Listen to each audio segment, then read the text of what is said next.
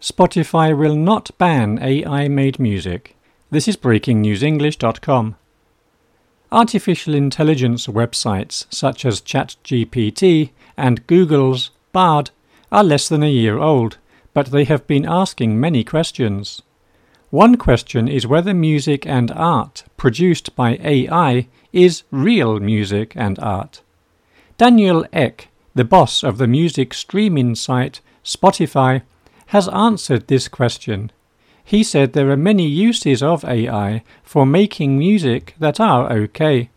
He told the BBC that Spotify has no plans to ban all music created by artificial intelligence.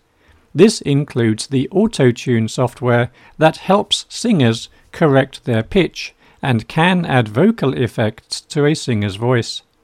Mr. Ek said auto-tunes improves music. One use of AI Mr. Ek did not like was software for copying the voice of an artist. Daniel Ek said using AI in music will be debated for many, many years. He said the biggest problem is when AI copies the voice of other singers. Spotify deleted one song created by the AI platform Ghostwriter. The software copied the voices of the singers Drake and The Weeknd. The song was even submitted for a Grammy Music Award, but it was rejected.